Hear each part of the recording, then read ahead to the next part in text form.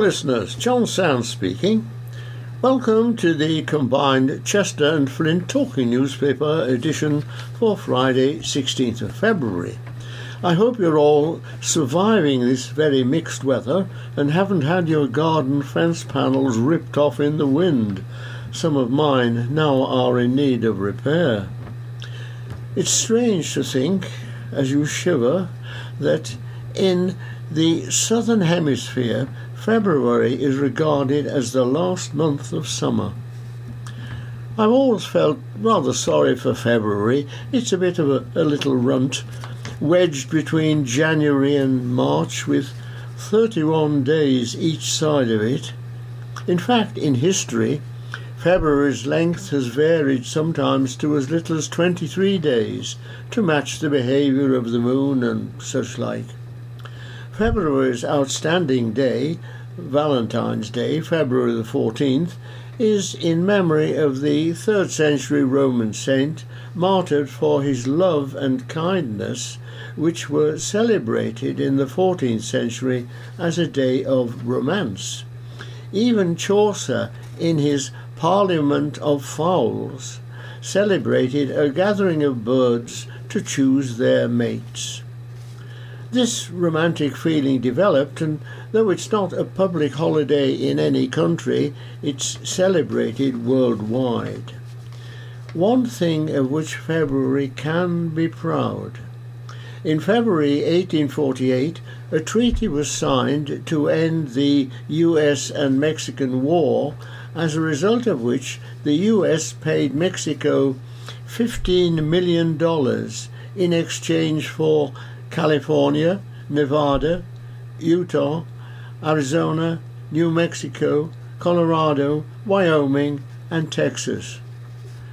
Quite a bargain, you may think. It must have been a Black Friday deal, I suppose. But not everyone is fortunate in February because of one patching day, February the 29th. In the Gilbert and Sullivan comic opera The Pirates of Penzance, young Frederick, a pirate apprentice, despairs of marrying his love since, being born on February the 29th, he is only 5 years old, counting his birthdays, and can't even be considered. All works out well in the end, of course. There is another little reason I must mention that makes me feel sorry for February. It appears to be one of the most misspelt words in the English language. That's dreadful, isn't it? I'd hate my name to be misspelt, wouldn't you? Never mind. Life goes on around us, and we can now hear of some local events in the newspaper extracts. Sunrise in Chester on Sunday the 18th of February is 7:24 a.m. and sunset 5:28 p.m. And now over to the readers.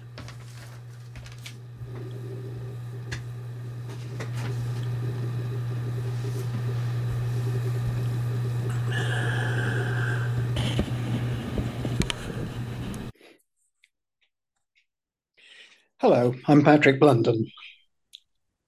The Countess of Chester Hospital Trust says there is much more to do after it came under criticism from inspectors in a new report.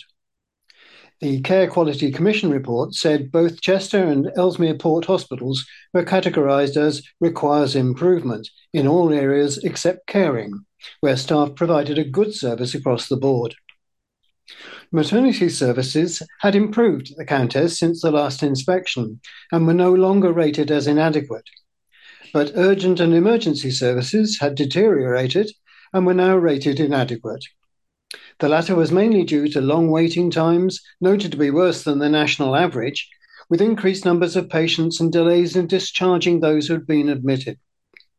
Overall, inspectors recorded the Trust faced the dual issues of too great a demand on urgent and emergency care services, leading to an overcrowded accident and emergency department, compounded by reduced capacity in social care services and backlogs in assessment, leading to significant numbers of patients stuck on wards waiting for discharge. They added corridor care had become normalised, which compromised patient safety, privacy, and dignity. Inspectors recorded in their series of unannounced inspections carried out between October and November 2023, the number of patients overall had increased by about 20%, with patients and ambulances from Wales attending as well as those from the local area. Inspectors noted staff were hard-working but were tired. Morale appeared low due to constant daily pressures in the department. Staff were encouraged to speak up about concerns but did not feel this was effective. Senior leaders told us they felt listened to by the board but felt that the issues were national and difficult to manage locally as a trust alone, with the issues requiring a system response. However, elsewhere in the hospital, staff were more positive about the trust, particularly in services for children and young people, where staff were very positive about the support they received. Inspectors also raised concern at the hospital trust's financial challenges, with a forecast deficit for the end of the financial year ranging between £28.3 million and £43.5 million. Jane Tomkinson, OBE, CEO at the Trust, thanked the CQC for their report and the inspectors for their work during their visits. Hello, this is Claire Hodges. Senior councillors in Flintshire will be asked to approve a council tax rise of 9.1% for the 2024 to 25 financial year. Flintshire's budget predicament is stark. The council was facing a budget black hole of nearly £13 million, a deficit exacerbated by historical underfunding. However, additional cost pressures, notably in homelessness demand and out-of-county placements, have seen the gap revised to £14.5 million. Per capita, Flintshire ranks 20th out of 22 councils in Wales in terms of funding received to deliver services, receiving £159 less per person than the Welsh average. This discrepancy has significant implications. If Flintshire were funded at the national average, it would be approximately £24 million better off, dramatically altering the council's financial landscape. The budget gap is not merely a product of underfunding, but is also driven by several critical factors. There is an increasing demand for services such as homelessness support and social care, areas that have seen significant pressure in recent times. Additionally, new responsibilities have been allocated to the council by the Welsh Government without the corresponding funding to fulfil these duties. Compounding the current funding challenges are workforce pay increases, which, despite being negotiated and agreed nationally, come without additional funding for councils to implement them. The soaring cost of energy, food, fuel, and other essential services further exacerbates budgetary pressures facing Flintshire. Recent storms and flood clear-up work has added additional costs. Based on the final additional budget requirement of £14.446 million, the Council has said an overall annual increase of 8% is required on council tax for council services and 1.1% for additional contributions to North Wales Fire and Rescue Service and the Regional Coroners Service. This equates to an overall uplift of 9.1% and provides overall additional net yield of £9.072 million in 2024 to 25.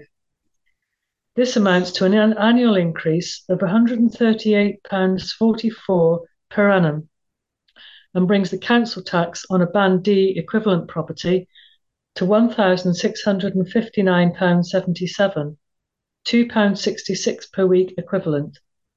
The level of annual increase in council tax will be voted on during a full council meeting on February the 20th. Hello, this is Diane Frith. A teenager has been jailed after he was found guilty of raping a girl at an address in Huxley. William Studley of Huxley Lane, Huxley near Chester, appeared at Chester Crown Court on Friday, February the 9th, where he was sentenced to 5 years and 6 months. He was also handed a 15-year restraining order and will be on the sex offenders register indefinitely. Studley had previously been found guilty of rape at Chester Crown Court on Wednesday, December the 6th. He was also found not guilty of a second count of rape. The 19-year-old had pleaded guilty to 1 count of sexual assault and 1 count of making indecent images of children in relation to the same victim at an earlier hearing. During the trial, the court heard how the victim attended a party in Frodsham with her friend on Saturday, April the 23rd, 2022. The pair had arranged to stay at Studley's address once the party had ended. Shortly after arriving at his address, the victim began to feel unwell and fell asleep in an upstairs bedroom alone. She awoke to find Studley raping her.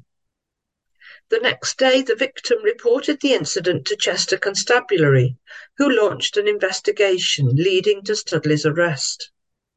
Following his arrest, officers discovered video footage on Studley's phone, which showed him sexually assaulting the victim while she slept. After being shown the footage, Studley pleaded guilty to the charges of sexual assault and making indecent images of children. However, he denied raping the victim. Despite his denial, Studley was convicted of 1 count of rape following a 3-day trial at Chester Crown Court, which concluded on Wednesday the 6th of December.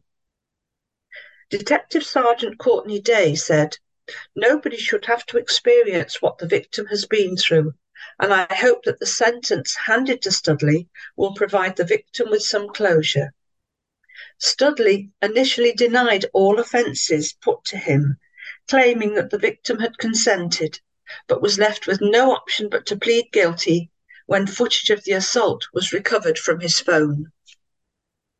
Hello everyone, Margaret Bellis here. Chester City Centre's e-scooter trial has been suspended until further notice. Cheshire West and Chester Council said it is saddened by the move, but reaffirmed its commitment to providing sustainable and affordable transport options. Ginger, the company behind the e-scooter service, revealed that it is reviewing its operations, in force since December 2020 as part of the Department of Transport scheme. More than 180 e-scooters have been made available for hire in Chester from 47 dockless parking locations available throughout the city to start or end a journey using the Ginger Shared Transport app. Deputy Leader Karen Shaw said, "The council is saddened to hear of the removal of Ginger scooters from Chester streets for the many users of this trailblazing technology in our city provided through the trial hire scheme. The trial has supported the council's climate emergency response plan.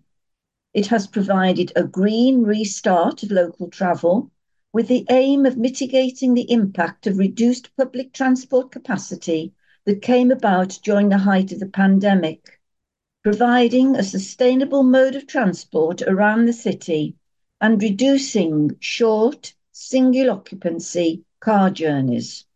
We are in discussions and awaiting further information about the decision."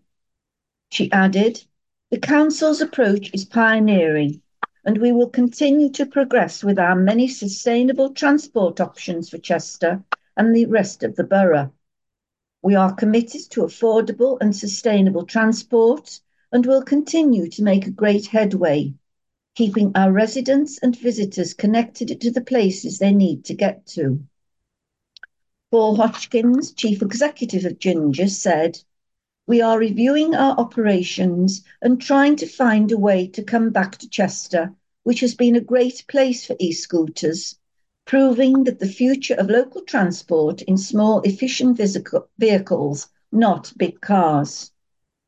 He slammed the government for kicking the can down the road. The Department for Transport has now extended e-scooter trials nationally to 2026, though the schemes were initially announced as one-year pilots in July 2020.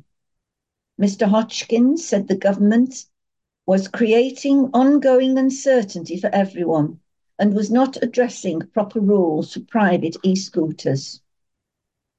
On Tuesday, December the 5th, a new law came into force, requiring people wishing to hire an e-scooter to provide their name, driving licence number, and a photograph of the front of their driving licence to hire operators.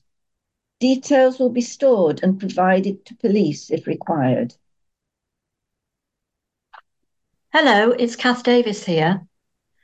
Cheshire residents can now upload pictures of bad parking to a new police webpage.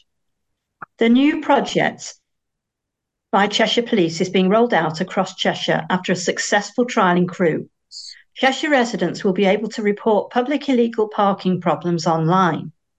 Operation ParkSafe is a project which allows members of the public to report parking issues online through the Cheshire Police website. As part of the scheme, residents can send videos and photographs of offending vehicles to the website, where they will be assessed by an experienced traffic officer who will deal with any dangerous parking offences. Any minor traffic obstructions will be allocated to the local PCSO or beat officers to deal with in an appropriate manner. What residents will need to do: you will need to provide a written statement about the offence, including the date and time it happened. This can be completed electronically. You will need to provide us with your name, address, date of birth, and contact details. You may be required to attend court if the matter is contested. You should not challenge the driver or get involved in confrontation. You should not put yourself at risk to obtain a photograph. What officers will do: the Roads and Crime Unit will triage the report and will deal with the person responsible.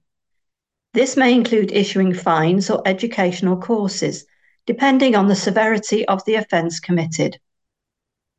Officers will deal with vehicles parked on or in a crossing area. This includes the area covered by zigzag lines. Parking on white lines. People cannot stop or park on a road marked with double white lines, even when a broken white line is on your side of the road, except to pick up or set down passengers or to load or unload. This includes the pavement or verge. Forcing pedestrians to walk in the road. This includes parking on the pavement where there is not enough room for pedestrians to get past. Parking at or on a junction. Vehicles cannot stop, park opposite or within 10 metres of a junction. School parking offences. People cannot stop or park on the zigzag lines or keep clear markings. Parking on a cycle track. Parking a goods vehicle on the road. Vehicles with a maximum laden weight of more than 7.5 tonnes, including trailers, cannot park on a verge, pavement or any land situated between carriageways without police permission. The only exception is when this is essential for loading and unloading, but the vehicle cannot be left unattended. Officers can't deal with single and double yellow line offences. These are local authority parking enforcement only. Pavement parking. This is where there is still room for pedestrians to get past without having to go into the road. To report parking issues as part of Operation ParkSafe, visit cheshire.police.uk/park-safe. That is cheshire.police.uk/park-safe. Hello, Esther Newt here. Organisations from across Cheshire convened at Crewe's Mornflake Stadium on Thursday the 15th of February, where the police and key partners presented the latest initiatives to prevent and tackle retail and business crime. The Cheshire Retail and Business Crime Conference was hosted by Police and Crime Commissioner John Dwyer in partnership with Cheshire Constabulary, the Northwest Regional Organised Crime Unit, NWROCU, and Northwest Cyber Resilience Centre, NWCRC.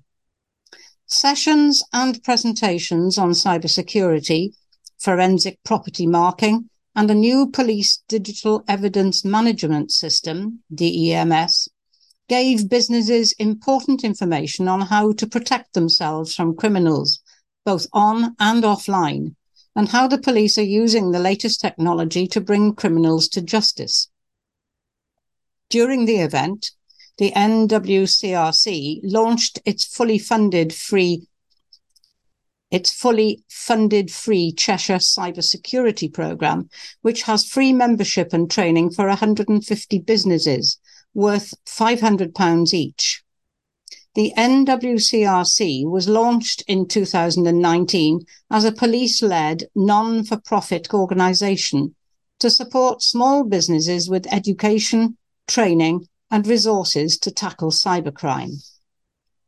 Police and Crime Commissioner John Dwyer said, "Tackling retail and business crime is part of Cheshire Police and Crime Plan, and I know that businesses face a range of threats, both on and offline.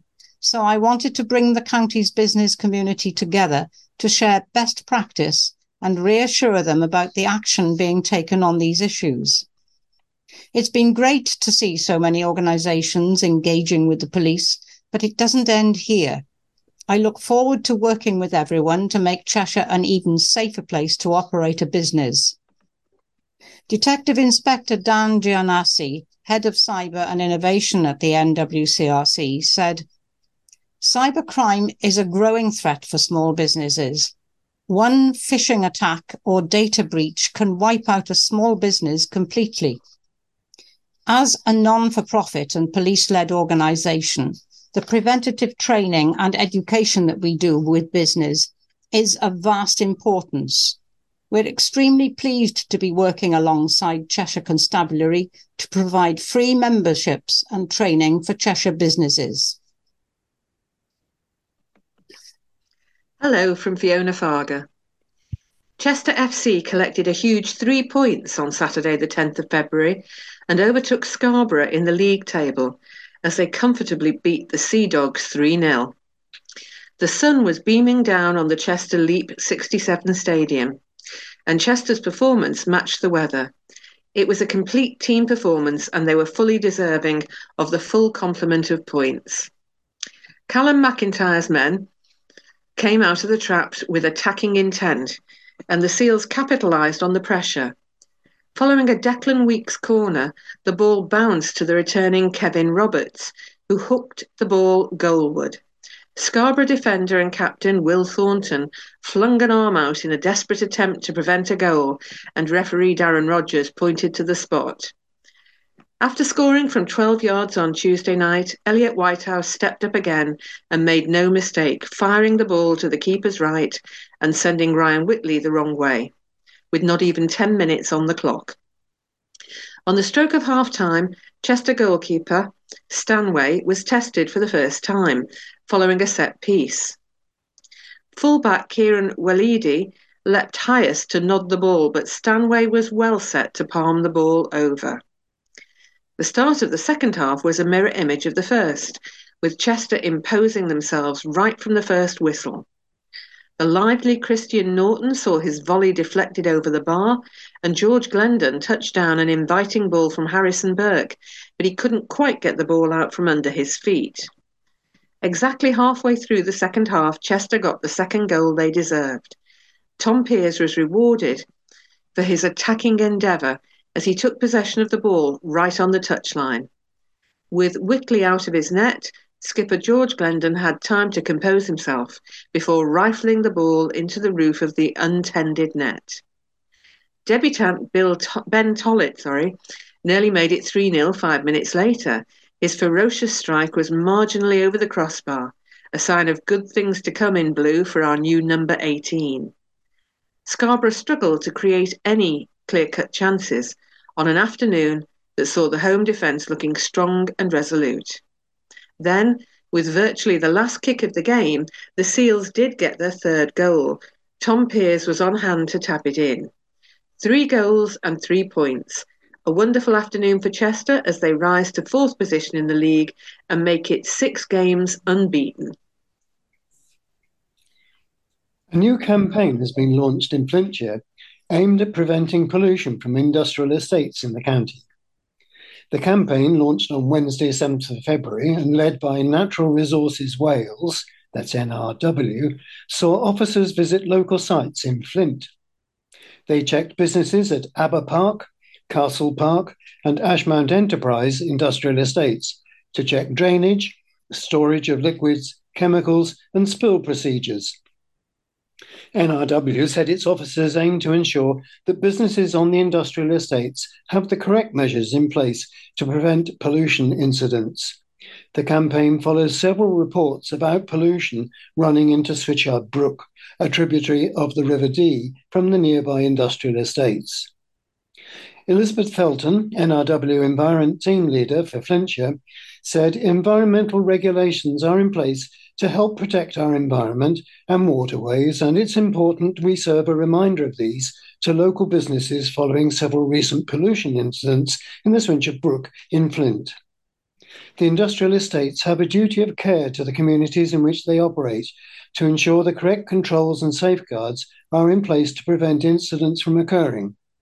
We hope this new campaign will raise awareness of the pollution dangers and how they can help to protect our environment and waterways. All suspected pollution and other environmental incidents can be reported to Natural Resources Wales via the 24 hours a day incident hotline service by phoning 0300 065 3000. That's 0300 065 3000. The Auditor-General for Wales released a report on Thursday the 15th of February detailing the progress made by Betsi Cadwaladr University Health Board a year after it was put into special measures. In February 2023, the Auditor-General published a report in the public interest that described a worrying level of dysfunctionality within the board at Betsi. Following significant changes to the board membership over the last 12 months, and a period of upheaval and churn, the follow-up report describes a board that is now more stable. The appointment of a new substantive chief executive has been highlighted as a positive step forward. The report indicates that the dysfunctionality previously observed within the board is no longer evident, and there's a noted improvement in working relationships among senior leaders. However, despite these advancements, the Health Board continues to grapple with fundamental challenges, especially as it remains under special measures. However, further action in a number of areas is still needed. Work must continue to build a cohesive and high-performing executive team and to move as quickly as possible to a position where the board has a full complement of substantive executive directors and independent members.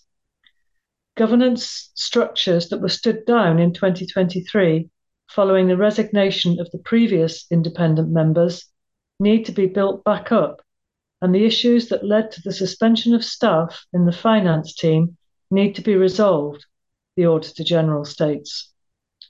Crucially, the report highlights the need for the organisation to develop its internal capacity and resilience to sustain improvement without requiring continual external support. Auditor-General Adrian Crompton said today, "It's assuring to see that the dysfunction within the Health Board's senior leadership that we described last year is no longer present. There is now a need for the board to build upon this progress and provide the unified organisational leadership that is needed to address the significant and ongoing challenges facing the Health Board." Removal of funding for police visits to schools in Wales will leave children vulnerable to criminal exploitation, it's been claimed. The Welsh Government announced last week that it would be axing its contribution to the School Beat Cymru scheme, which sees officers deliver lessons on substance abuse, safety, safeguarding and behaviour. The devolved government said stopping funding for the Wales Police Schools programme would result in an annual saving of £2 million from April and allow it to prioritise frontline services. However, former North Wales Police and Crime Commissioner Arfon Jones has criticised the move, claiming it would leave youngsters at risk of being recruited into so-called county lines drug gangs. He said, "I am very disappointed by the Welsh Government's decision to stop the Welsh Police Schools programme after so many successful years. The decision goes against both the Welsh Government and Welsh Policing progressive and preventative ethos to intervene early to prevent children and young people being drawn into criminality, especially county lines." Current North Wales Police and Crime Commissioner Andy Dunbobbin had pledged to keep funding the scheme within the region until July. He said, "I understand and appreciate the budgetary constraints that Welsh Government is operating under, which is an issue affecting the whole of the public sector, as well as the concerns that staff and the public have around the future of the programme. As such, although funding for School Beat from Welsh Government will end, it is important to reassure children, parents and education providers that thanks to money from police and crime commissioners and the force, the programme will continue to the end of the academic year. The plan is that School Beat will evolve and adapt into a service with a more sustainable funding model while still delivering an excellent outcome for all who have stake in the programme." A Welsh Government spokesman said the decision to remove funding for the scheme had been taken in light of the NHS and other frontline services facing the toughest financial pressures in recent history. "We have had to take very difficult decisions about the Welsh Government's commitments and priorities, with a focus on protecting frontline services and saving lives." The demolition of a disused health clinic in Flint can go ahead without requiring planning permission, it's been ruled. Flint Child Health Clinic on Borough Grove closed its doors in October 2016 after services were relocated to a new site in the town centre. The building is currently empty and, according to planning documents, has become a hotspot for antisocial behaviour following several break-ins and incidents of vandalism. The site has now been earmarked by Flintshire Council for a potential affordable housing scheme. An application was made to the local authority's planning department in January to check whether prior approval was needed before the building could be knocked down. Planning officers have decided that permission is not required, meaning the demolition work can move forward. The report states, "The application seeks consent for the demolition of the existing building site, which is a redundant health centre along Borough Grove in Flint. The clinic is to undergo asbestos abatement requirements, removing all known and identified asbestos as per the survey. The buildings are then to be prepared for extensive demolition, which requires demolition operatives to carefully conduct an internal soft strip, removing fixtures, fittings and loose furniture and debris. The buildings are then to be carefully deconstructed in a systematic sequence using bespoke demolition machinery under the guidance of a dedicated, experienced, trained demolition site team. The method of construction and site clearance is acceptable, and the further approval of the local planning authority is not required. The documents state that the site must be left in a clean condition following the demolition, with no obstructions or safety hazards. It will then be levelled, ready for redevelopment, with secure fencing and locked gates due to be installed. A further planning application would be required before any new buildings are constructed on the land. Talk, Listen, Change has announced plans to extend its family mediation services to mould. The expansion promises to offer crucial support to hundreds of families navigating the complexities of separation and divorce. Family mediation serves as a crucial process for separating couples to make arrangements concerning their children and/or shared finances in a secure setting, guided by an impartial professional. The approach not only avoids the stress and expense of court battles, but also ensures discussions about living arrangements, financial disclosures, and division of assets are handled with the utmost care and respect for all involved. A standout feature of the service is child-inclusive mediation, which uniquely allows children a platform to express their views regarding the decisions affecting their lives, following consent from both parents. TLC, Talk, Listen, Change, with over 4 decades of experience in fostering safe, healthy and happy relationships, has witnessed a remarkable 25.7% increase in referrals from 2022 to 2023. Originally established in Manchester in 2015, the service quickly expanded to neighbouring areas due to high demand, with the pandemic further broadening its reach across the UK through online services. The 2024 expansion into Mould is set to open doors for the charity to assist even more families during the most challenging times. Accessibility remains a cornerstone of TLC's mission, with family mediation available to everyone, regardless of financial situation.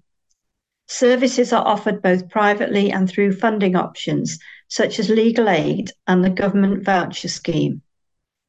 Remarkably, 78.7% of clients utilised these services free of charge last year, underscoring the charity's commitment to equal access to high-quality mediation. The government voucher scheme, offering £500 towards joint mediation sessions discussing children, represents a significant vote of confidence from the Ministry of Justice in non-court resolution methods. Early analysis of the scheme's impact is promising, with 69% of participants reaching whole or partial agreements outside of court. When a signal from a distress beacon was detected in the Wirral area by His Majesty's Coast Guard on Tuesday the 13th of February, a major search effort by the volunteer crews at Hoylake and New Brighton RNLI was launched. Hoylake's RNLI's all-weather Shannon-class lifeboat, Edmund Hawthorne, Micklewood, and New Brighton's inshore Atlantic 85 lifeboat, Charles Dibdin, were both tasked just before 8 a.m. The signal suggested that a casualty could potentially be within a 5 nautical mile radius, somewhere around the Wirral coast. The lifeboats set out to locate the source of the beacon using their radio signal direction-finding equipment. Hoylake RNLI lifeboat initially searched along the North Wirral coast before heading towards Prestatyn and into the Dee estuary. Meanwhile, New Brighton RNLI lifeboat took the search into the River Mersey along both the Wirral and Liverpool sides of the water. While in the River Dee, Hoylake RNLI lifeboat detected a weak and intermittent signal in the direction of Queensferry. The lifeboat immediately headed towards the signal to investigate. However, after further searches, the beacon could no longer be detected. With no further reports of people or vessels missing or in distress, His Majesty's Coast Guard stood down the RNLI lifeboats. Hoylake RNLI coxswain Howie Owen said, "The 2 lifeboat crews searched for nearly 3 hours after the alarm was raised. While there was nobody in difficulty in this case, the incident is testament to the commitment of RNLI volunteers who will always drop everything to save lives at sea. We would advise everyone who owns life-saving equipment, such as emergency positioning indicating radio beacons, EPIRBs, or personal locator beacons, PLBs, to ensure they're registered with the Coast Guard. This helps the authorities to identify and contact owners in an emergency." A dilapidated wooden chapel in a village in Flintshire could be turned into a house under new proposals. St Winifred's Church in Gronant has stood empty for a number of years and is reported to have fallen into a state of disrepair. A planning application has now been put forward to convert the building into a two-bedroom house. The chapel sold for £95,000 at an online auction held in March last year, according to a listing on the website of property company Jones Peckover. An agent acting on behalf of the applicant, Dale Milne, said the plans would help to secure the future of the building. In a statement submitted to Flintshire Council, they said, the property consists of a single-storey church which is constructed of a timber frame over a brick plinth with a shallow pitched roof. The premises have been closed as a church for many years and are in a dilapidated state of repair, having declined from a lack of maintenance over the years. However, despite the poor visible appearance through a lack of maintenance, the building is in good structural condition and is capable of being renovated to retain the character of the current building on site. It's imperative that an alternative, viable and sustainable use is found for the property, which will ensure investment in its renovation and future maintenance. The proposed change of use to a dwelling will provide a much-needed additional dwelling in the locality. 2 parking spaces have been proposed to serve the property as well, and a new access point for vehicles. The agent said that despite previously being a community facility, the building was no longer suitable to be reused in this way. They added, the use of the premises as a community facility is demonstrated to be unviable and certainly would not attract the substantial investment needed to renovate it back into good order. The proposal, therefore, does not constitute a loss of a community facility, and other such facilities are available in the local area. Comments are currently being invited on the application via the Council's website, with a decision expected at a later date. Work to convert a former landfill site in Chester into a green space for wildlife and residents is due to begin on Wednesday, February the 14th. The Backies, an 8-acre former landfill site, forms part of the Leitch Action Plan endorsed by the Council Cabinet in November last year. Leitch Councillor Alex Tate said there was hope that the regenerative project could emulate the likes of the Countess of Chester Country Park in the future. Plans for how the space will be improved for different species of wildlife and as a green space for local people to enjoy are being developed in a partnership between residents and the Council's landscape regeneration teams. Some initial works are being carried out to the entrance to the site from February the 15th before the bird nesting season begins and should take around a week to complete. This will include work to trees in different states of collapse near paths, removal of diseased trees to allow for an extra pathway into and through the area, and the removal of roots to help make paths level. Concrete posts may also be removed to help improve the grassland and encourage biodiversity and wildlife habitats. During the works, contractors will be on site during the day with machinery, a digger and chainsaws. If residents still wish to access the area during this time, it is asked that dogs are kept on a lead.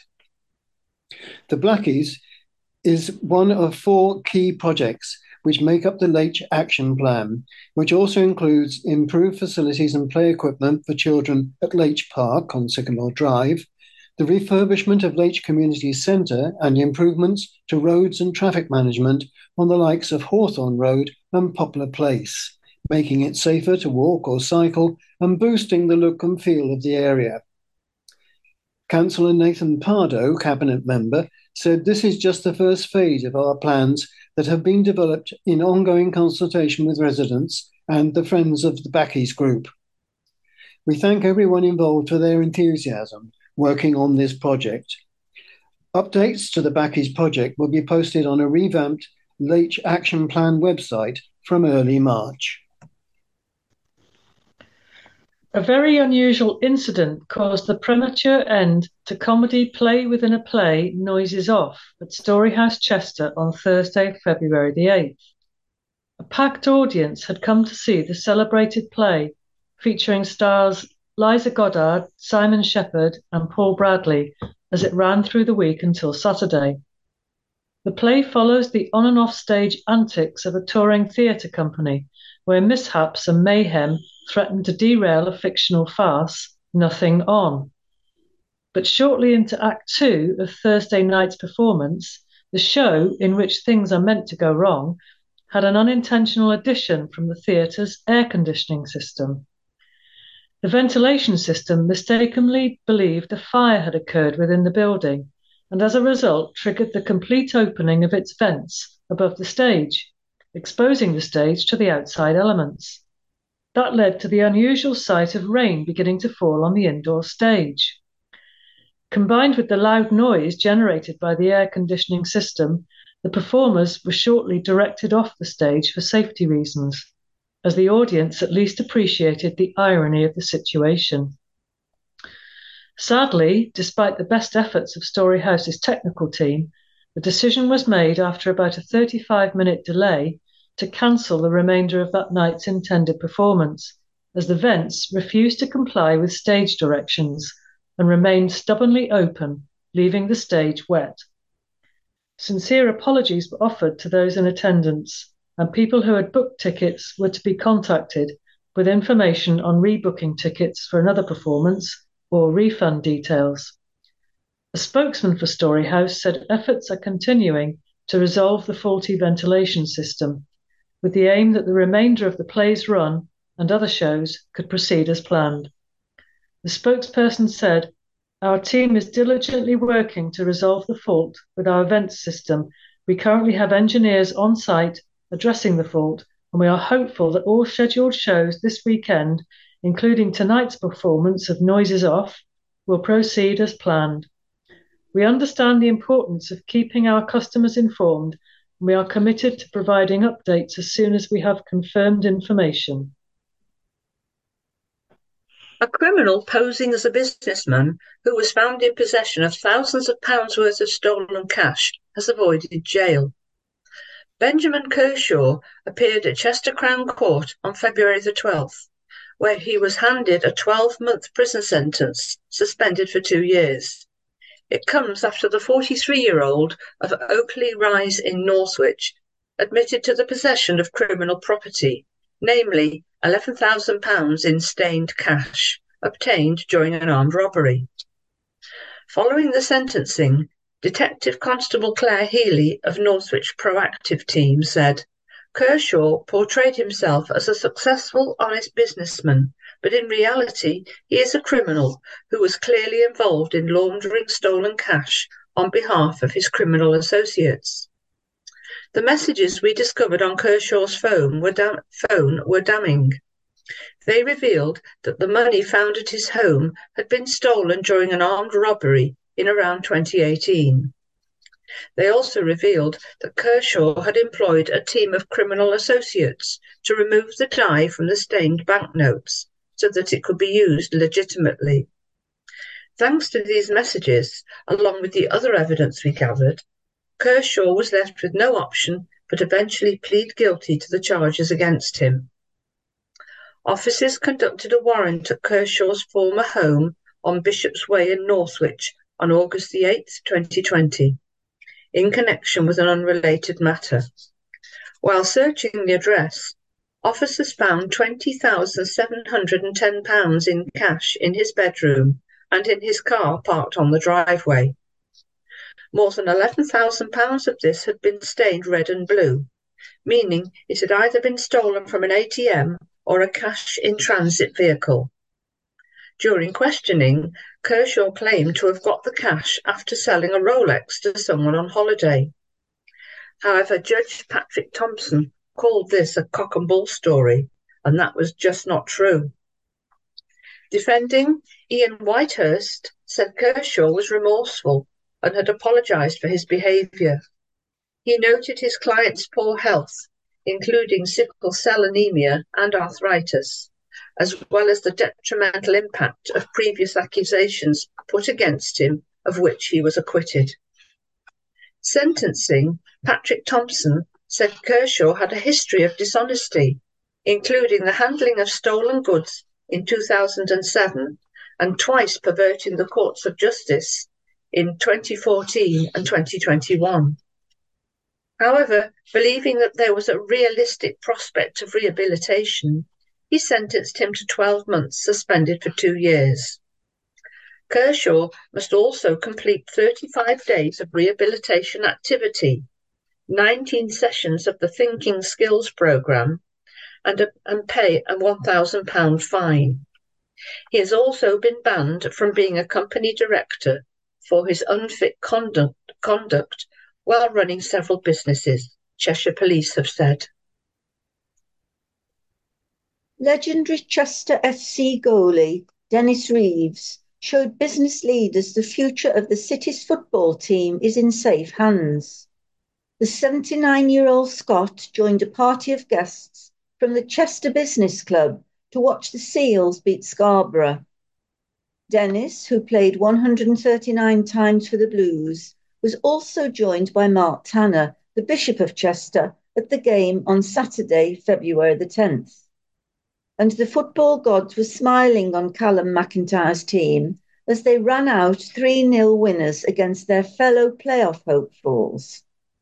Jan Chillery, the chair of Chester Business Club, CBC, said, "It was great to see Chester FC win in such a style. The team is a credit to the city, and we will be cheering them on in the hope they can win promotion." Explaining the growing relationship between the CBC and Chester FC, Ms. Chillery continued, "The football club is an integral part of our city, which means a lot to so many people, and the CBC is in full support of the work they are doing, both on and off the pitch. We are making it an annual tradition to bring a party of members and guests to CFC for lunch in the Legends Lounge. We were lucky to have premium seats in the directors' area to see such a great win. And it was super special to have a genuine blues legend with us in Dennis for the day. To hear such great stories from Dennis over lunch made it a day to remember." Also in attendance was Will Lamb, the director of Chester FC, Bob Ellis, formerly of Meadow Foods, James Brown of Savitas, Rosalind Ellis, who serves on the CBC Executive Committee, Ian Cooper and Trevor Dollamore.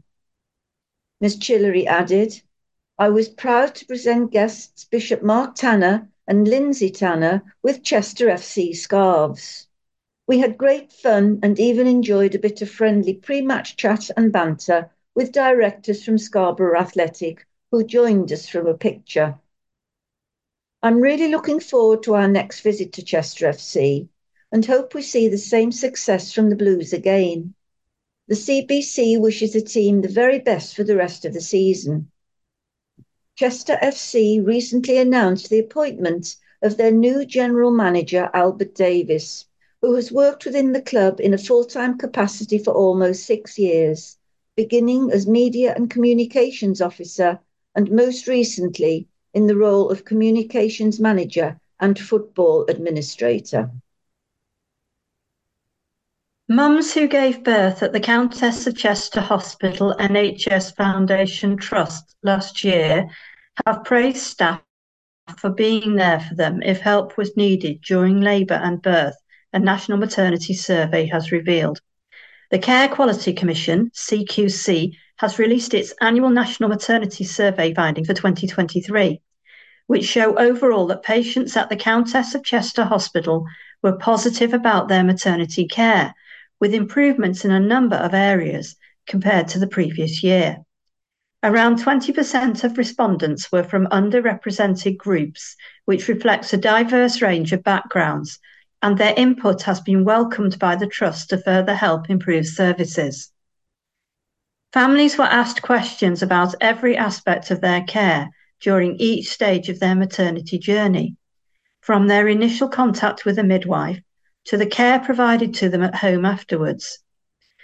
The results show an improvement in a number of areas compared to the previous year, which reflects the dedication the maternity staff show in supporting people through their pregnancy, birth, and postnatal journey.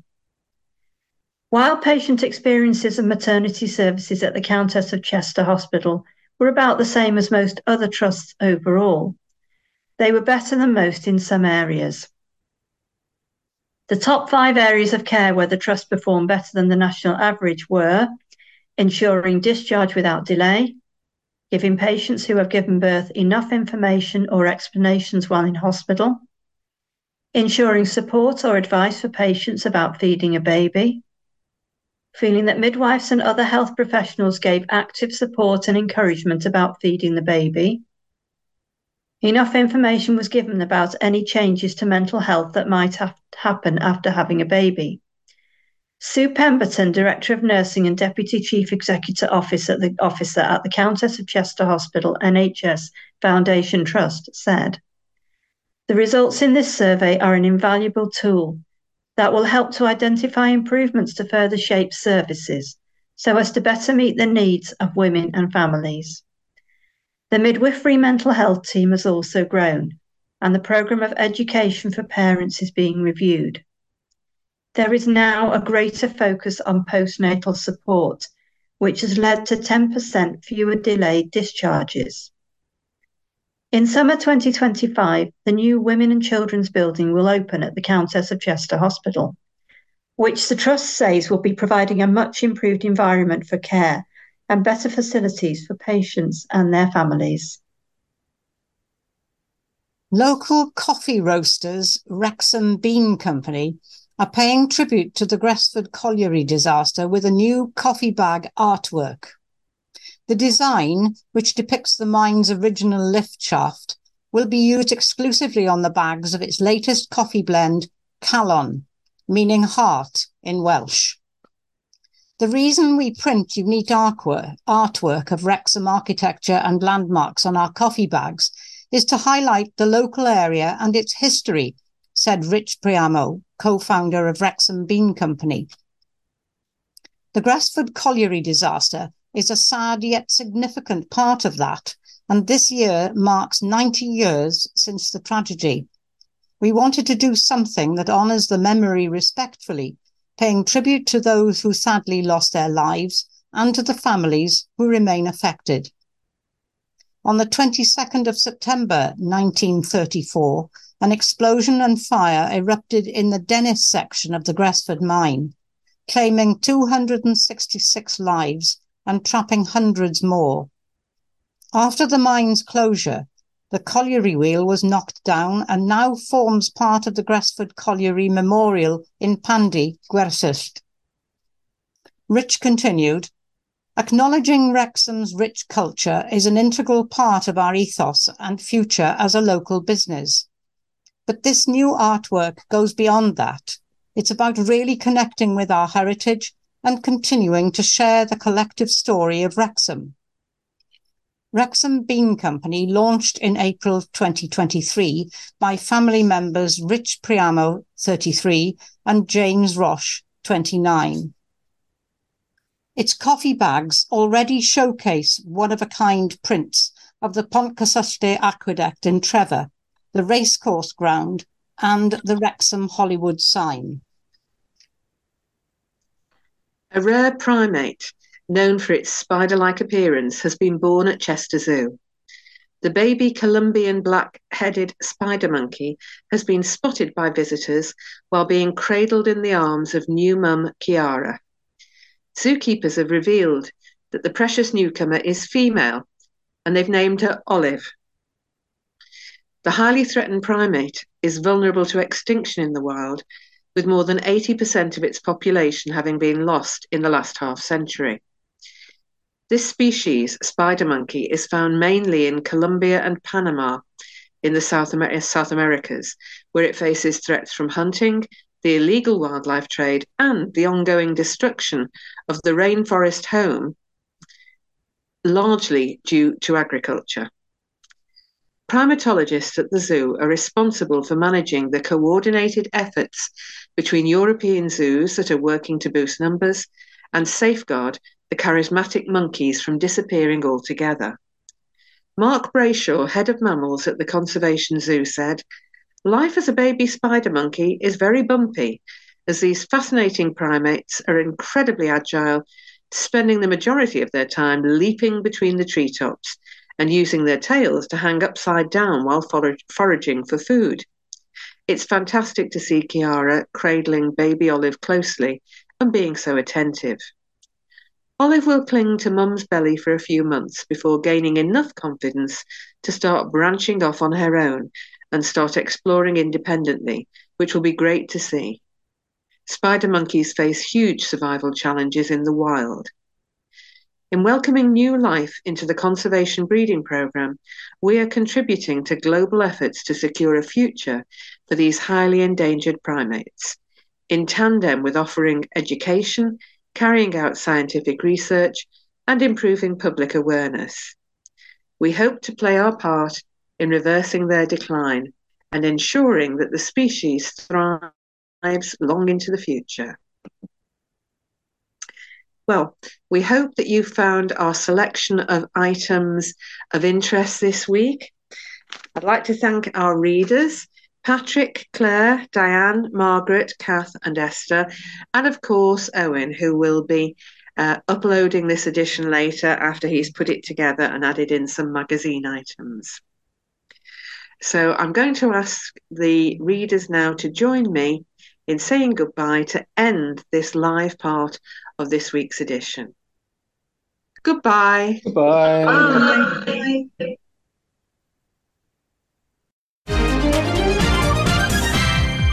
TNF Soundings. Features from across the UK. Now for a look at some of this coming week's radio highlights, starting with Saturday, February 17th. And The Hand of Ethelberta is a dramatisation of Thomas Hardy's 1876 novel. All of London society is in pursuit of Ethelberta's hand, but the poet is not exactly the lady they think she is. Radio 4 for this, 3 o'clock, Saturday afternoon. When Cassius Met the Beatles is an account of the encounter between Cassius Clay, later Muhammad Ali, and the Fab Four in a rundown boxing gym in Miami in 1964. Radio 4 Extra, 3:30 in the afternoon. George Eliot, A Life in 5 Characters, explores the life of novelist George Eliot, born Mary Ann Evans, through 5 of her characters. 6:30, Radio 4 Extra, Saturday evening. Wagner's Tannhäuser is the opera on Radio 3 at 6:30 p.m. Whilst Carl Jenkins at 80, a Classic FM exclusive with John Humphreys, an interview with the composer who is 80 on Saturday with highlights of his career. And the programme is on Classic FM on Saturday evening at 9. Sunday, February 18th. And Desert Island Discs castaway is Clive Oppenheimer, world-renowned expert on volcanoes. Radio 4, 11:15. The last in the present series of the comedy panel show Just a Minute is on Radio 4 at just after midday. Words and Music has an Antarctica theme to mark the 150th anniversary of explorer Ernest Shackleton's birth, and features among others the words of Beryl Bainbridge, Samuel Taylor Coleridge and David Attenborough, and the music of Vaughan Williams.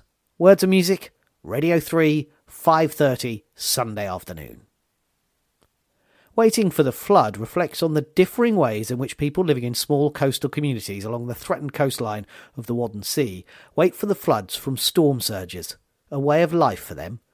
Radio 3 for that, at 7:15, while at the same time on Radio 4, Unspeakable is a new panel show in which guests Stephen Fry, Laura Smith and Maisie Adam are challenged to create a new dictionary, dreaming up words for common concepts that have no names.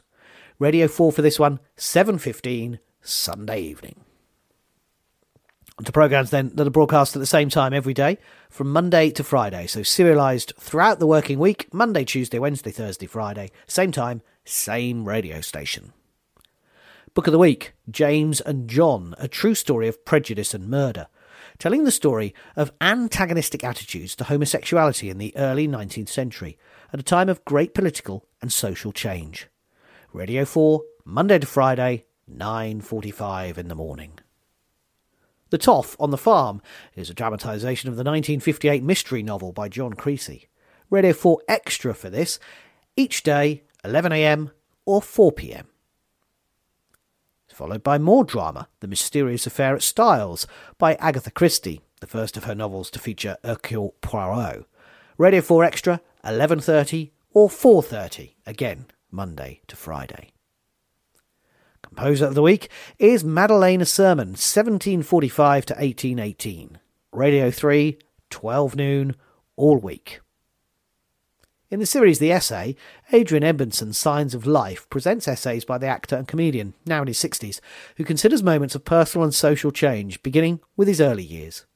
Radio 3 for this one, 10:45 each night. While Book at Bedtime is What Can You See From Here? Mariana Lecky's bittersweet portrait of small village life and the wider world that beckons beyond. Radio 4, all week, 10:45 p.m. On to individual programmes then, that you can listen to through the week, starting with Monday, February 19th. Antique Silver is the tale of Victor Grayson, a Liverpool-born socialist politician of the incredible oratorial power in 1907 briefly became MP for Colne Valley. His career was highly colourful, many a falling out with the Labour Party, and then in 1920, at 39, he walked out of his life and was never found again.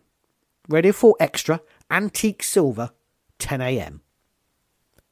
Sabine is a new drama serial, a murder mystery by Mark Healy. When Sabine's body is found beneath Beachy Head in an apparent suicide, her sister Ellie is convinced she was murdered. The first part is on Radio 4 on Monday at 2:15 in the afternoon. The second semi-final of the music quiz Counterpoint, chaired by Paul Gamacini, is on Radio 4 at 3, and The Artificial Human is a new series answering important questions about artificial intelligence, seeking out the facts and speaking to those who are currently shaping our AI futures. Radio 4, Monday afternoon, 4:30. Tuesday, February 20th, A Small Stubborn Town is a dramatisation of BBC foreign correspondent Andrew Harding's book about the events in Voznesensk during the Ukrainian war. With the Russians invading, the people of the small farming town defend their home against attack. Radio 4, 2:15, A Small Stubborn Town. In the culinary panel show, The Kitchen Cabinet, members of the panel answer the audience's questions on food matters. Radio 4, 3 o'clock on Tuesday. Pauline Collins and Margot Boyd star in Secret Lives, a dramatisation of the satirical novel by E.F. Benson about society shenanigans in stately Durham Square. The first of 3 parts is on Radio 4 Extra on Tuesday at 3 in the afternoon. And the story continues at the same time Wednesday and Thursday. Back to Tuesday, and Peter White presents In Touch, his programme of news and features for blind and partially sighted listeners on Radio 4 at 8:40 p.m. While also in the evening, in the first of a new series of All in the Mind, Claudia Hammond asks if you can eat your way to a better memory and finds out whether we should be changing our diets to keep our brains healthy. Radio 4 for this, Tuesday night, 9 o'clock. Wednesday, February 21st, in Hollywood Exiles, Una Chaplin explores why her grandfather, Charlie Chaplin, was exiled from the US in the 1950s. BBC World Service, 11:30, Wednesday morning. The first of 4 episodes from 1995 of One Foot in the Grave, starring Richard Wilson and Annette Crosby, can be heard on Radio 4 Extra at 1:30 in the afternoon or 6:30 at night. The drama on Wednesday are Liam of Lords. Liam is a ranting atheist, a disciple of Richard Dawkins and an out and proud gay man. What good could the healing waters of Lords possibly hold for him? Radio 4, Wednesday afternoon, 2:15. Choral Evensong comes from the Queen's College Chapel in Oxford, on Radio 3, at 4 o'clock. While on Wednesday evening, Free Thinking celebrates glove making, which features on the Heritage Craft Association Red List of Endangered Crafts, encompassing jewels, hygiene, medical protection, and the image of the gloved aristocrat whose hands aren't coarsened by work. The programme explores myriad aspects of this accessory and signifier. Radio 3, Free Thinking, 10 p.m, Wednesday night. Thursday, February 22nd, from our own correspondent, presented as usual by Kate Adie on Radio 4, at 11 a.m. In Ramblings, Claire Balding joins PE teacher Julie Ford for a bracing hike on the Seven Sisters near Eastbourne. Radio 4, Thursday afternoon, 3 o'clock. Chips with Everything is the first of a new 3-part series, The Rise and Rise of the Microchip, telling the story of the microchip's Cold War past, corporate present and quantum future. Radio 4 on Thursday afternoon, 4 p.m. And there's a new series of the comedy Conversations from a Long Marriage, starring Joanna Lumley and Roger Allam. Radio 4, 6:30 p.m. Finally, Friday, February 23rd, and A Very Rare Bird Indeed. Drama by Peter Tinnerswood, starring Judi Dench as a lonely woman who observes the guests at a remote Welsh hotel while she waits for her philandering husband to arrive. Radio 4 Extra at 10 a.m. for A Very Rare Bird Indeed. Room 101 with Paul Merton is the parlour game in which guests are invited to consign their pet hates and worst nightmares to Room 101. It returns to its original radio home in its original format. Paul talks to Claudia Winkleman in this episode about picnics, whispering and alliteration. Radio 4, 11:30, Room 101. In the series Rare Earth, the programme asks, what can the oceans do for us? The world's oceans have absorbed huge quantities of carbon dioxide, protecting people from the worst effects of climate change. But for how much longer? Radio 4, just after midday. In Gardener's Question Time, the experts answer horticultural questions from the audience in Balsall in Warwickshire on Radio 4 at 3 o'clock. The topical panel game, the news quiz, is on Radio 4 at 6:30. Well, lastly for the week and for Friday, Archive on 4, Reporting Russia, traces the experiences of BBC correspondents in Moscow. Apart from one short period of openness in the 80s and 90s, it's almost always been hard to gain information. Now, since the start of Russia's full-scale war against Ukraine, many of the difficulties foreign reporters experienced in the Cold War have returned. Archive on 4, Reporting Russia, rounds off our week on Radio 4 at 9 p.m. on Friday. So that's it. Thank you to Wendy for the highlights this week. May I wish you a peaceful, safe and enjoyable one of radio listening. Now for the audio described television programmes for the week starting Saturday the 17th and ending Friday the 23rd of February 2024, compiled by John and read by Helen. So let's start with Saturday. The Great Food Guys cook monkfish with mussels this morning at 11:30. John Torode and Lisa Faulkner visit Western Australia's first winery in the concluding part of John and Lisa's food trip down under on ITV1 at 11:40 a.m. James visits the famous orchards of Jura in James Martin's French Adventure on ITV1 at 12:40. Diamond is sent over the edge and Dynamite ignites a duel in Part 6 of Gladiators on BBC One at 5:50. Graham Norton presents the quiz involving a big wheel and the chance to win £50,000. Wheel of Fortune is on ITV1 at 6:20 p.m. 3 remaining performers take to the stage in the grand final of The Masked Singer on ITV1 at 7:20. There's a new series starting at 10 to 9. 100 contestants face an increasingly difficult logical problems until the question only 1% of the population can answer. The 1% Club is on ITV1 at 8:50. Last Words is the subtitle of tonight's episode, where Rash's decision to go to work backfires and Stevie has a painful reminder of the past. All this in Casualty on BBC One at 9:20. On to Sunday the 18th. More key politicians and public figures are interviewed in Sunday with Laura Koonsberg on BBC One at 9 this morning. The chef visits Hampton Court Palace in a new series of Raymond Blanc's Royal Kitchen Gardens on ITV1 at 11:30. News reporter Bruce Nolan has had the worst day of his life and blames God. God responds by giving Bruce a chance to see if he can do any better. The afternoon film is Bruce Almighty on ITV1 at 3:05. In an illuminating week, the potters create modern lighting using black and white clay in the Great Pottery Throwdown and is on Channel 4 at 7:45.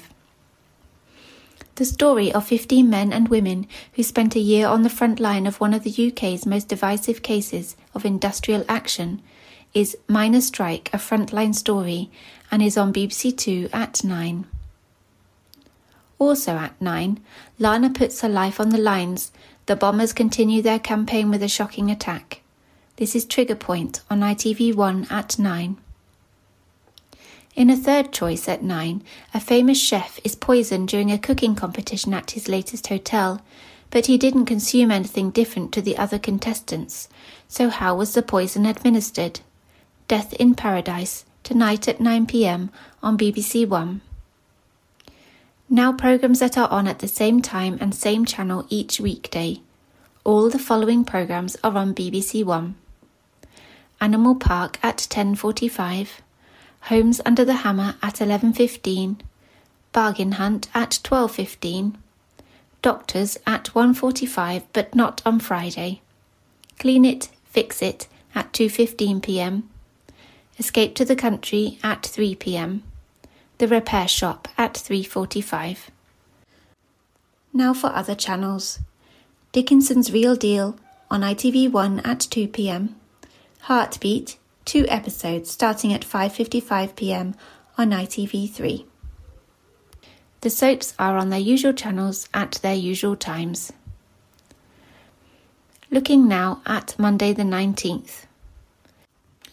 There are 2 quizzes that you might enjoy, despite there being no audio description. Mastermind at 7:30 and University Challenge at 8:30, both on BBC Two. Architect George Clark helps homeowners make their period properties fit for modern life. Tonight he visits Manchester to tackle an arts and crafts-inspired Edwardian house. George Clark's Old House, New Home on Channel 4 at 8. A shocking incident triggers a series of events that rock the community and changes the Driscoll family's lives forever. The Way, a new series, is on BBC One at 9. Another new series, but on ITV1. Dr. Abby Henderson and her team are faced with some big decisions as they navigate the greatest public health crisis in living memory. Breathtaking is on ITV1 at 9. Part 2 is on tomorrow at the same time. NASA engineers analyse film of a piece of debris striking the space shuttle seconds after launch, and they conclude it doesn't represent a safety risk to the mission. The crew are unaware of this while they are in space. As the shuttle re-enters Earth's atmosphere, technical abnormalities are reported. Part 2 of the space shuttle that fell to Earth is on BBC Two at 9. What's it like to live in territory occupied by your enemy? There's a feature-length documentary about the war in Ukraine, filmed in the occupied area, where the filmmakers see the realities of Putin's war. Ukraine's War, The Other Side, is on BBC Two at 10:45. Tuesday, the 20th of February. There are food choices from Lancashire, where Dave and Si have a hearty breakfast featuring lamb bacon.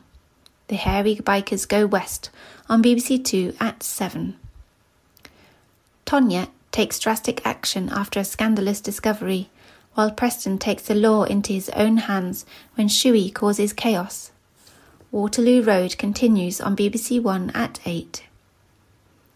Comedian Joe travels the country investigating the amount of untreated sewage which is discharged into our rivers and seas every day. Then he tackles the water companies on the subject. Joe Lycett vs Sewage is on Channel 4 at 9. Abby and her team are stretched to the limit as their patients become sicker. Breathtaking continues at 9 on ITV1. Part 3 is on tomorrow at the same time. Why is it so hard to pull a sword out of snow? I know not many people have this problem. I seem to have mislaid my sword. It is a question Richard investigates as he looks at how heat, or the lack of it, can cause clouds, rain, snow, lightning and more in Wild Weather with Richard Hammond on BBC 4 at 9. Now on to Wednesday the 21st of February.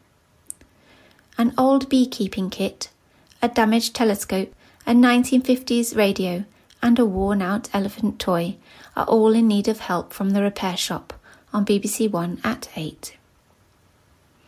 In 2018, Paul and Vic had the choice of Kirsty's plan, featuring an open-plan kitchen diner, or Phil's selection of 3 alternative properties. What did they decide, and what have they done since? Find out in Kirsty and Phil's Love It or List It on Channel 4 at 8.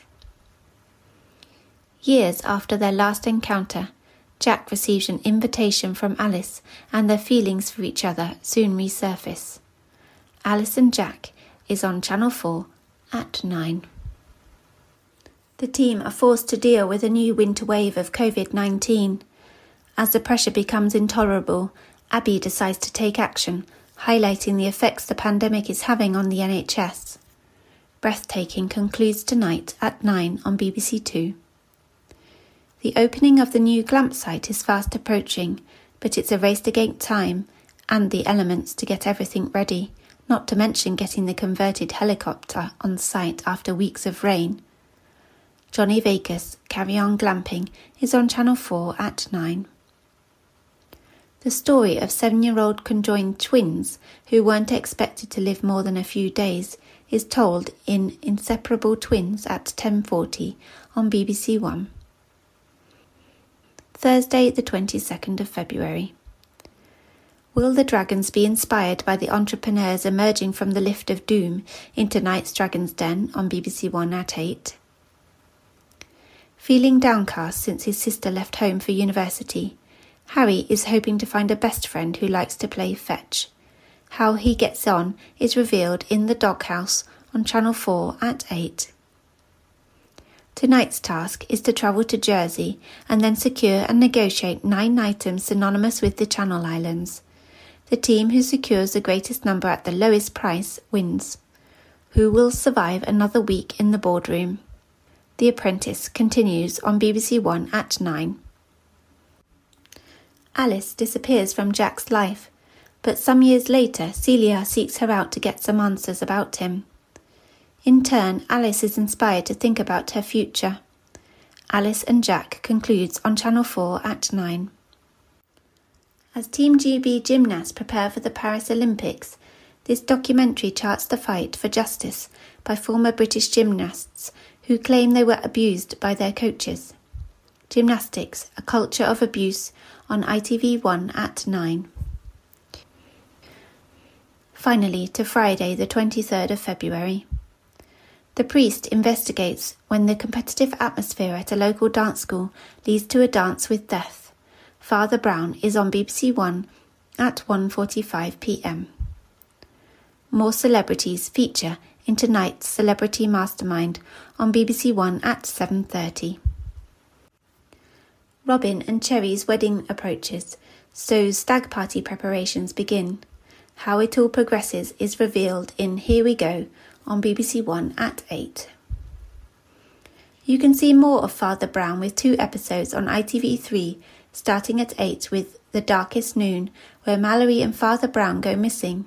Then at 9, The Sacrifice of Tantalus, a man suspected of killing a police officer, is seen in Kembleford. How about a visit to the historic and contemporary gardens of Spain?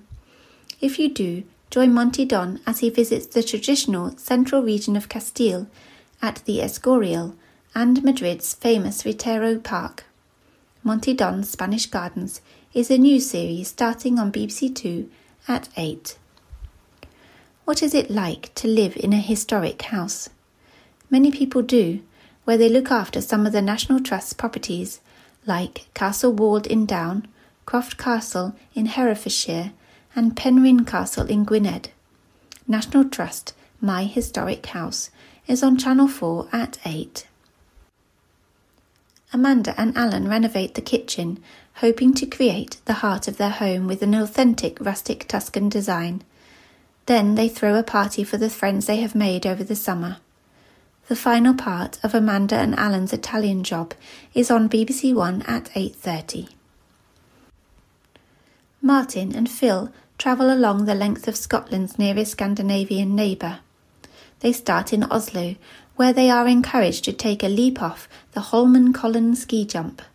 Martin Compston's Norwegian Fling is on BBC Two at 9.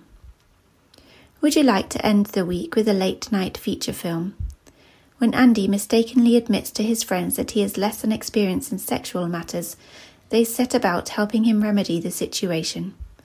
The 40-year-old virgin is on ITV1 at 10:45.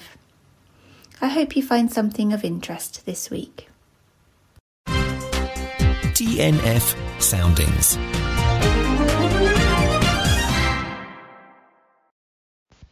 How drinking tea can help to keep you young. Do you want to be healthier and live longer? Well, one way of doing this, scientists say, could be as simple as having a nice cup of tea.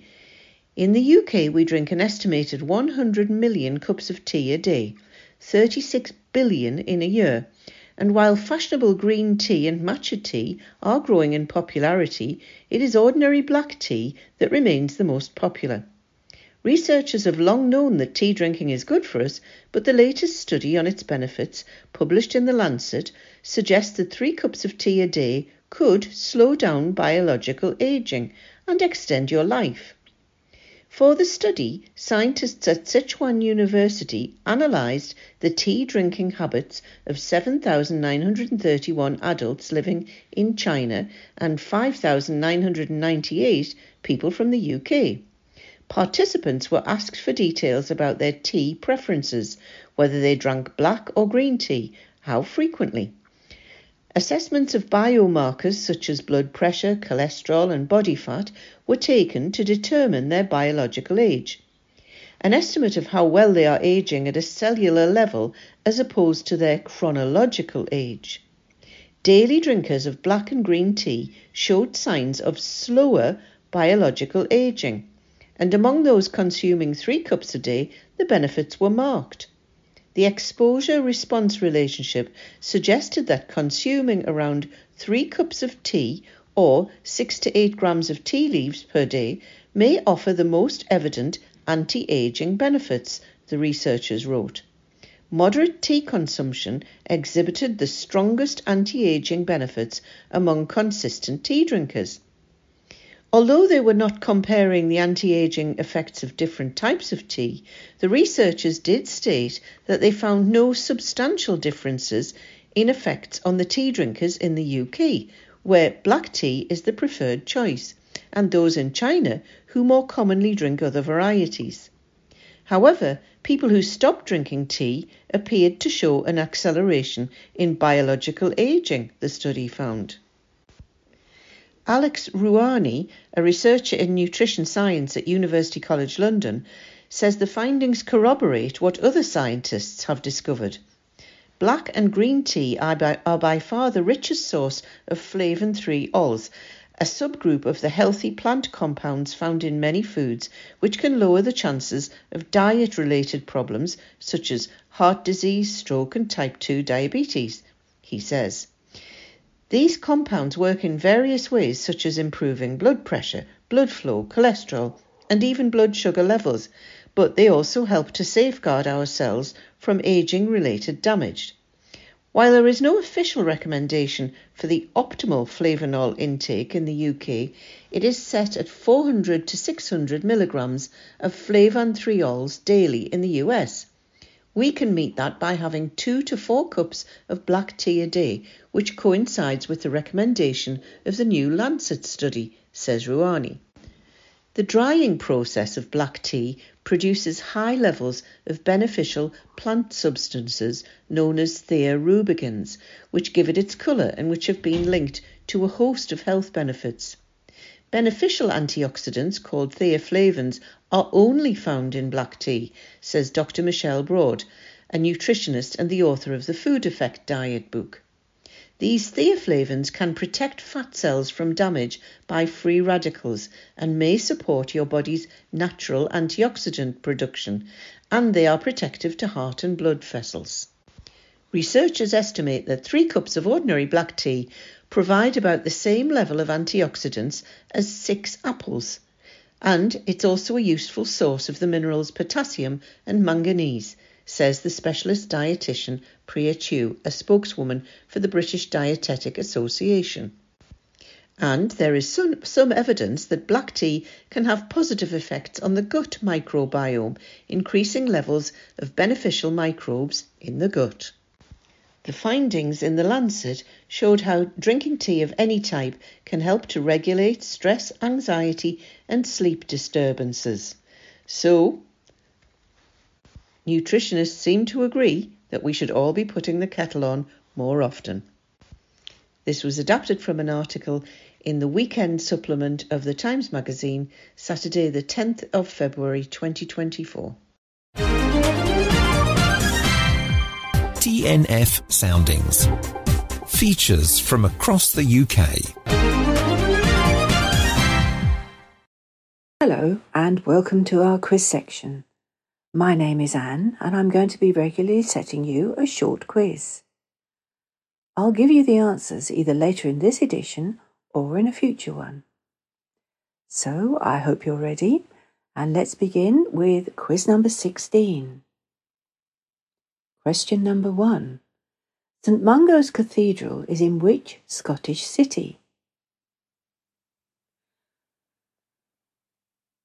Question 2. Glyndebourne is associated with which type of music?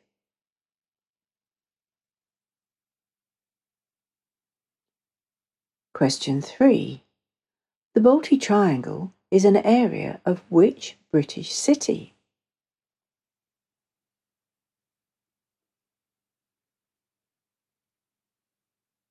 Question 4. The Derby is held at which English racecourse?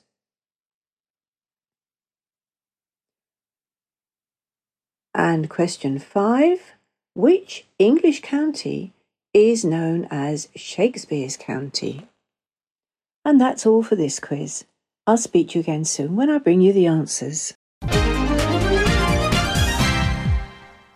Hello again, and this is Anne with our quiz section, and I have the answers to quiz number 16. The first question was, St Mungo's Cathedral is in which Scottish city? It's in Glasgow. Question 2 was, Glyndebourne is associated with which type of music? And that's opera. Question 3. The Balti Triangle is an area of which British city? It's in Birmingham. Question 4. The Derby is held at which English racecourse? It's held at Epsom. And question 5 was, which English county is known as Shakespeare's County? And that's Warwickshire. And that's all for this time. I'll speak to you again soon when I bring you the next quiz. TNF Soundings.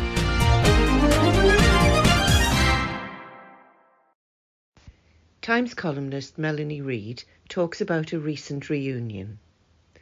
Times columnist Melanie Reid became tetraplegic after breaking her neck and back in a riding accident in April 2010. She then started a weekly regular column in the Times magazine called Spinal Column. She says, a slightly haunting coincidence happened on my way to a reunion with graduate scheme friends from about 3 lifetimes ago. On the car radio came Great Lives, a programme presented by my Times colleague Matthew Paris, featuring the poet Mary Oliver, whose most memorable lines, the guests agreed, are the stirring, "Tell me, what is it you plan to do with your one wild and precious life?" I swallowed quite hard, I admit. It's poignant enough when you reach a certain age to venture into the past. The glories of lost youth can be a powerful ache. But believe me, as I discovered when I reached the restaurant, it is a zillion times more poignant when you're caged in a wheelchair. Initially, it was unbearably bittersweet to look up in supplication to these 3 kindly middle-aged men, willing them silently to remember me as I was, young and tall and fun, not this still creature that they must bend down to for an awkward half-hug. Funny things, reunions, even as small a one as this. The received wisdom is that it's the done-okayers and the happy, ordinary, middle-of-the-roaders who make the effort to turn up and renew acquaintances. The people at the extremes, those who've either failed or been stratospherically successful in life, often don't show. Plus, I bet, a few with wrecked bodies. I'd certainly prefer to be remembered as I was, not as I am now. But I couldn't not go. There was something so special about this group and what we shared.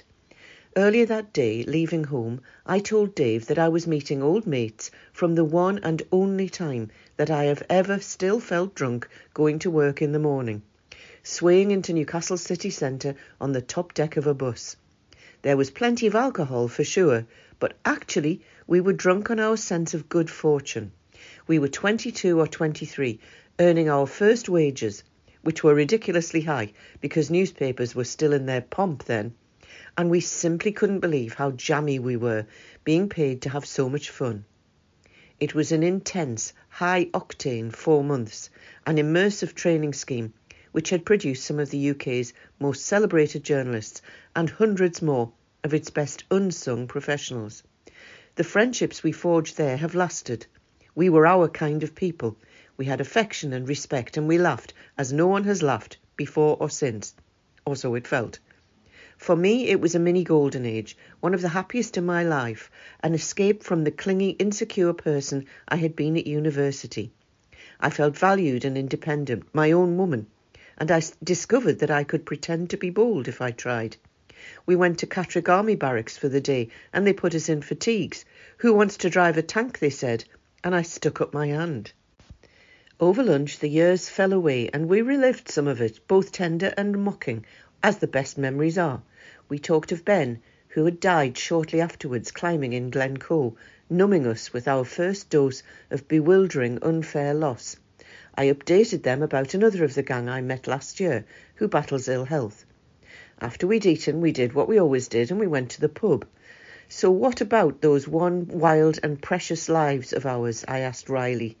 Oh, they're not over yet, Mel, cried my lovely old friends. There's more to go. And I pretended very hard that it was true, buoyed by their generosity of spirit. Soon, of course, reality came crashing back. The tube on my urine bag disconnected, and I was suddenly just a wet, smelly old woman fumbling with her clothes, desperate to get home. Midnight had struck. Cinderella. Head for the pumpkin. My mates are organising another bigger reunion later in the year. Even if I feel that I now embody loss, it's true, time left is precious, so count me in. This was adapted from Melanie Reid's Spinal column in the Saturday Times of the 10th of February 2024. TNF Soundings. Features from across the UK. Hello, I'm Colin. This piece is adapted from a recent item which appeared on the BBC News website. Anna Kazayan was with her guide dog Lassie for more than 8 years before he retired. They've been refused access by museums, restaurants, supermarkets, taxis, and even airlines on many occasions. The government has now set out its plans to protect customers like Annika with assistance dogs from being illegally refused entry to businesses. Its long-awaited Disability Action Plan sets out 32 measures the government hopes will transform the lives of disabled people. Annika says she's been shouted at by people refusing her access, and has even had people try to physically move her out of the way. My guide dog is supposed to give me independence, she says, but those actions take a lot of the independence away again. It also affects her family, who often miss out on days out because of her being refused access. An access refusal is when the owner of an assistance dog, like a guide dog or emotional support animal, is told they can't enter a business or access a service, or where they're challenged about their entry because they have their assistance dog with them. refusal is almost always illegal. The government's proposals include a new fund to support disabled people who want to be elected to public office, British Sign Language interpretation at all major press conferences and briefings from spring 2024, new research into emerging issues affecting disabled people, improving understanding of the cost of living for disabled people, and exploring a bid to host and deliver the 2031 Special Olympics World Summer Games. A new working group of representatives from assistance dog organisations will be set up to look into how better to educate businesses on the legal rights of assistance dog owners and simplify the process of reporting refusals. The Disabled Action Plan will be published following 3 months of consultation with more than 1,300 disabled people, their families and disability groups. The charity Disability Rights UK says the proposals are light on action and big on more talking. Many disabled people have long been calling for the government to tackle the issues that affect their daily lives. The organisation welcomed the commitment to support disabled people who want to be elected to public office, but said other government commitments, such as improved accessibility standards for new-build housing, were not included. Mims Davies, the Minister for Disabled People, Health and Work, said the new proposals would have an immediate impact, while the government delivers long-term reforms. She said they were aimed at making the UK the most accessible and importantly equal place to live in the world, so everyone can live their lives to the full and thrive. Labour's Shadow Minister for Disabled People, Vicky Foxcroft, said that despite its consultations, the government had still put forward nothing that actually delivers a better life for disabled people. Labour is to set out some of its own plans to tackle inequality, saying it would extend full equal pay rights to disabled people if it wins power. TNF Soundings.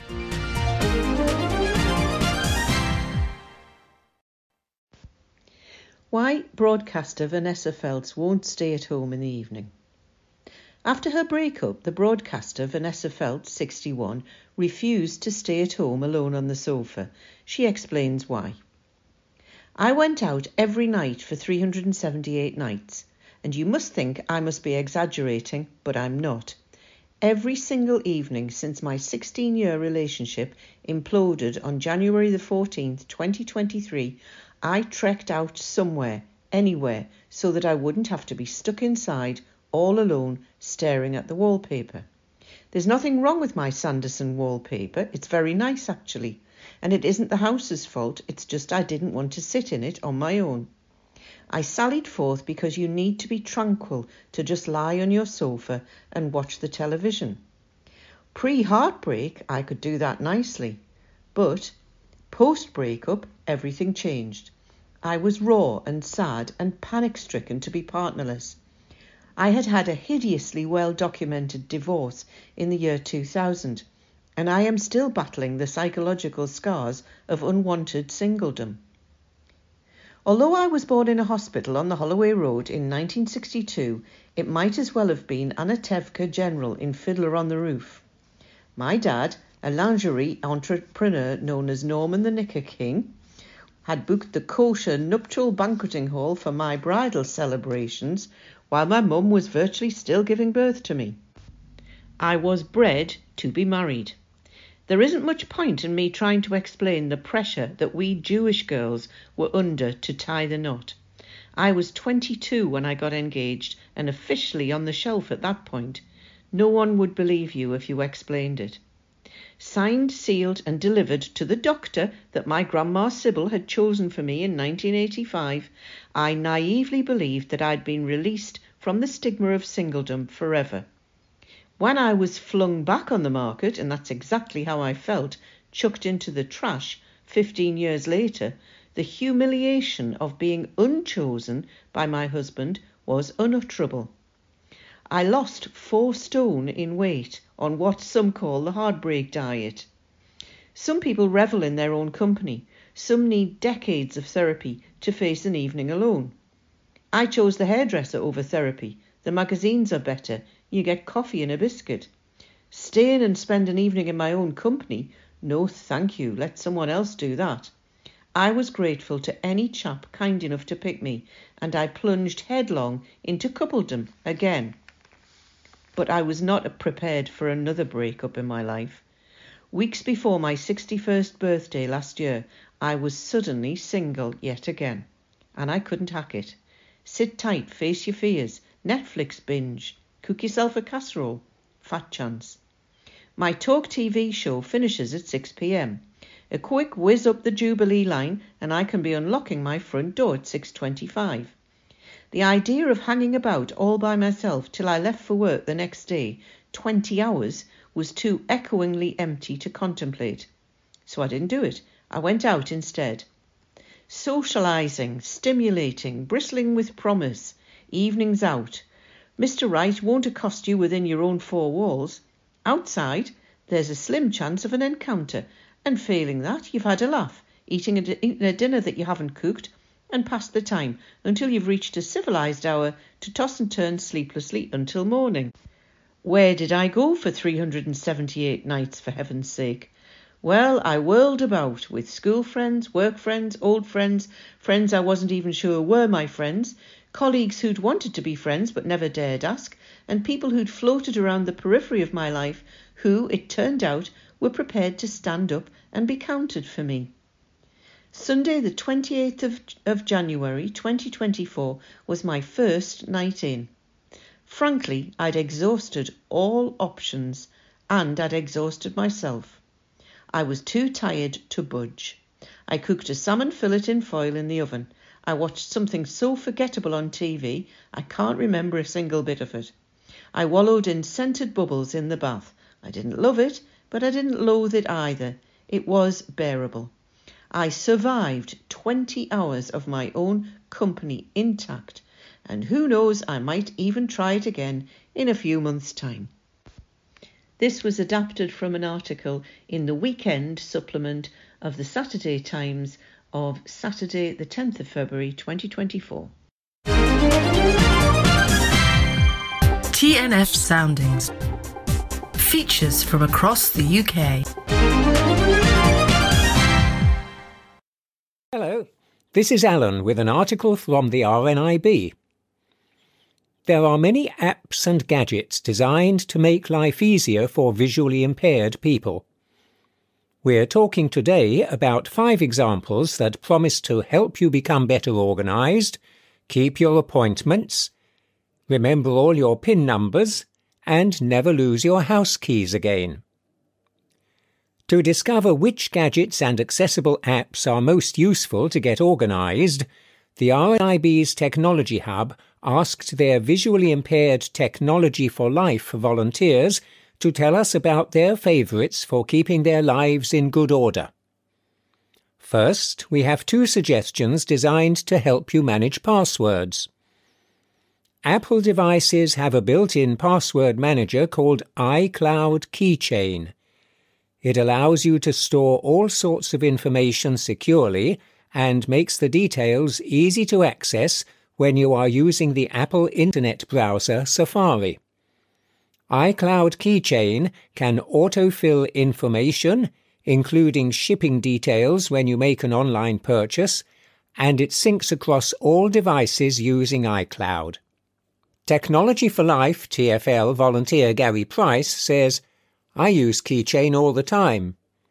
The downside is, if you have a really complex password, you will always have to use an Apple device to access that website. It will be so much easier than trying to use Windows." If you use Android rather than Apple, you will find you have Google Smart Lock built into your devices. When you log into a website, this secure password manager will ask if you want to remember those details.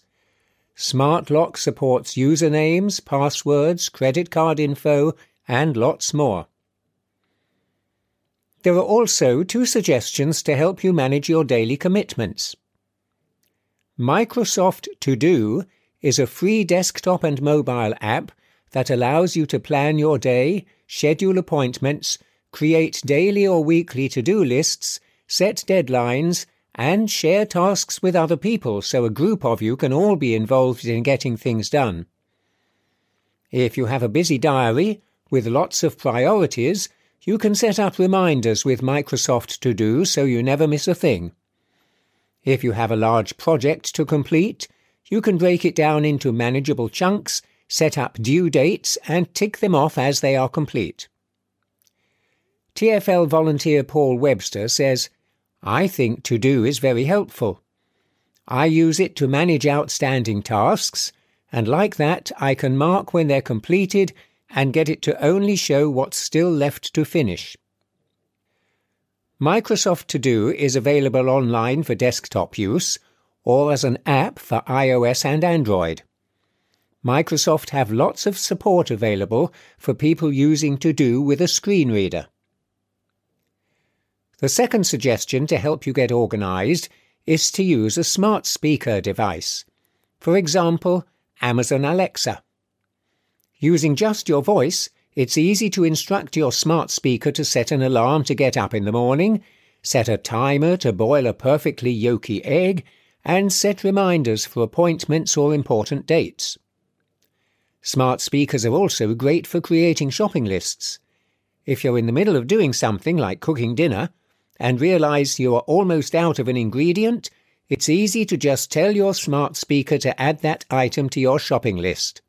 Or if you are making a list of gifts and treats to buy for an occasion, you could create a birthday party list and tell your smart speaker to add things as you remember them. The smart speaker can then read the items back to you when you ask what's on the list, or you can check them in the online app when you're out in the shops and want to be sure you don't forget something important. TfL volunteer Jeanette Scott says, "I like when you shop that you can check your list and as you pop the item into your basket, you can quickly remove it off the list with one tap and it appears in the purchased list.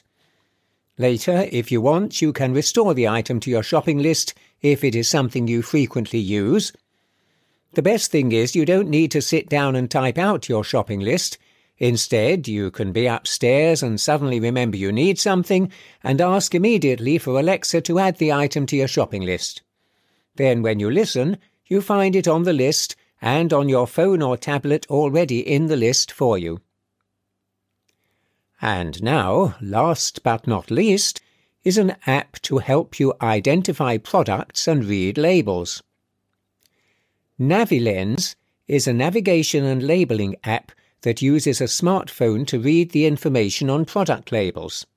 NaviLens is an optical smart code that can be accessed from a smartphone camera, similar to a QR code. The app works on both Android and Apple phones and is completely accessible. You can download the NaviLens app and then simply point your smartphone camera at anything with a NaviLens code on it.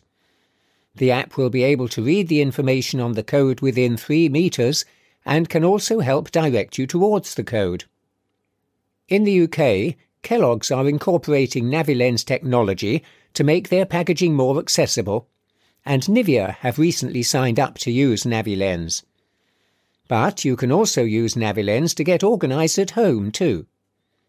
You can create your own NaviLens codes to label food in the cupboard, put appointments onto a calendar, note the tracks on a CD, or even record banking details so you can access them independently. NaviLens supply a selection of free codes for personal use at home that you can print out and stick onto anything that you want to label.